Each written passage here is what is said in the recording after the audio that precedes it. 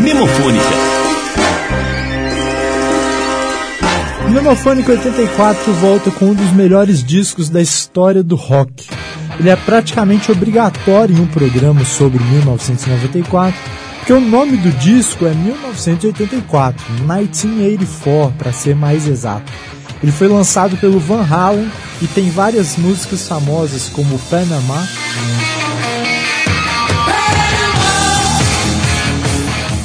Hot for Teacher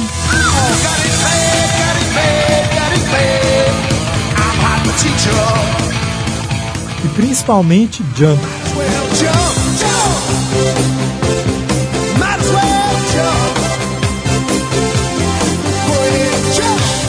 Mas a música que você vai ouvir agora no Memofônica só conhece quem tem o disco.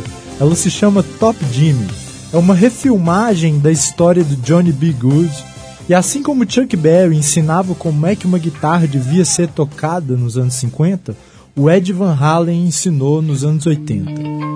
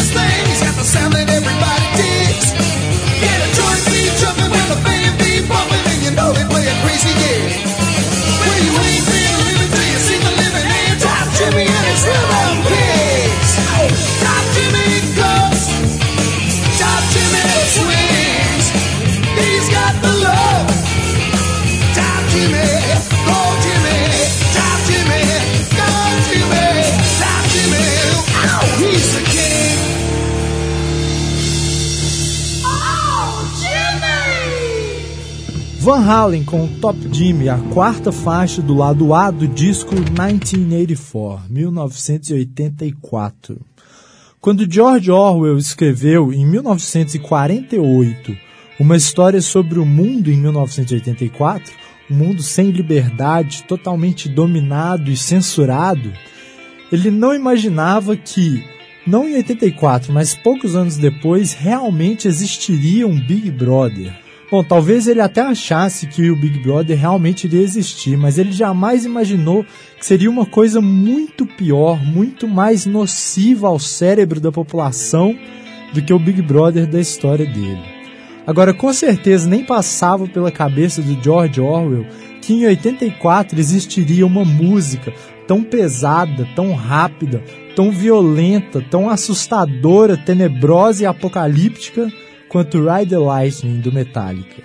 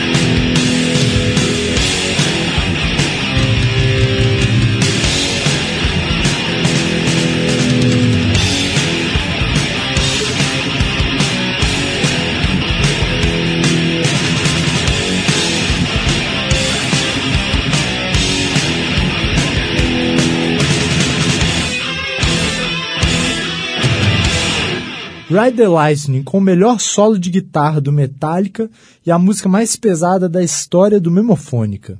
Se você sobreviveu a isso, você poderá voltar ao Brasil depois do intervalo.